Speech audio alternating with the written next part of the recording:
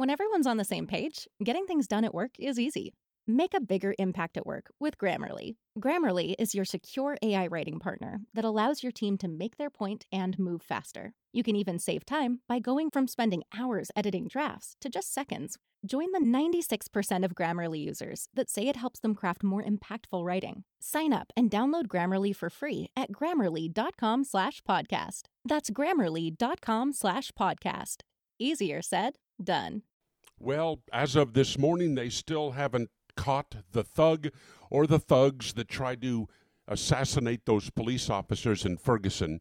And we're going to ignore the idiotic tweets from people with 60 and 30 followers who were talking about how this was the best day that Ferguson had had in years.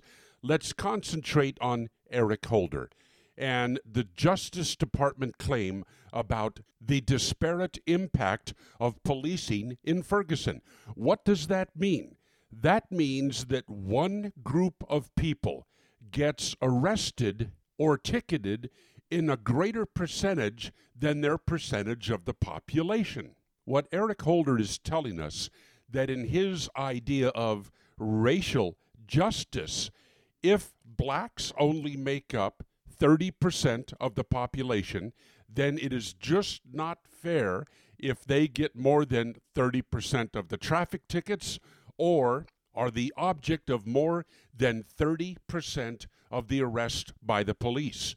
Eric Holder also expressed this same concern when it came to school discipline, disparate impact.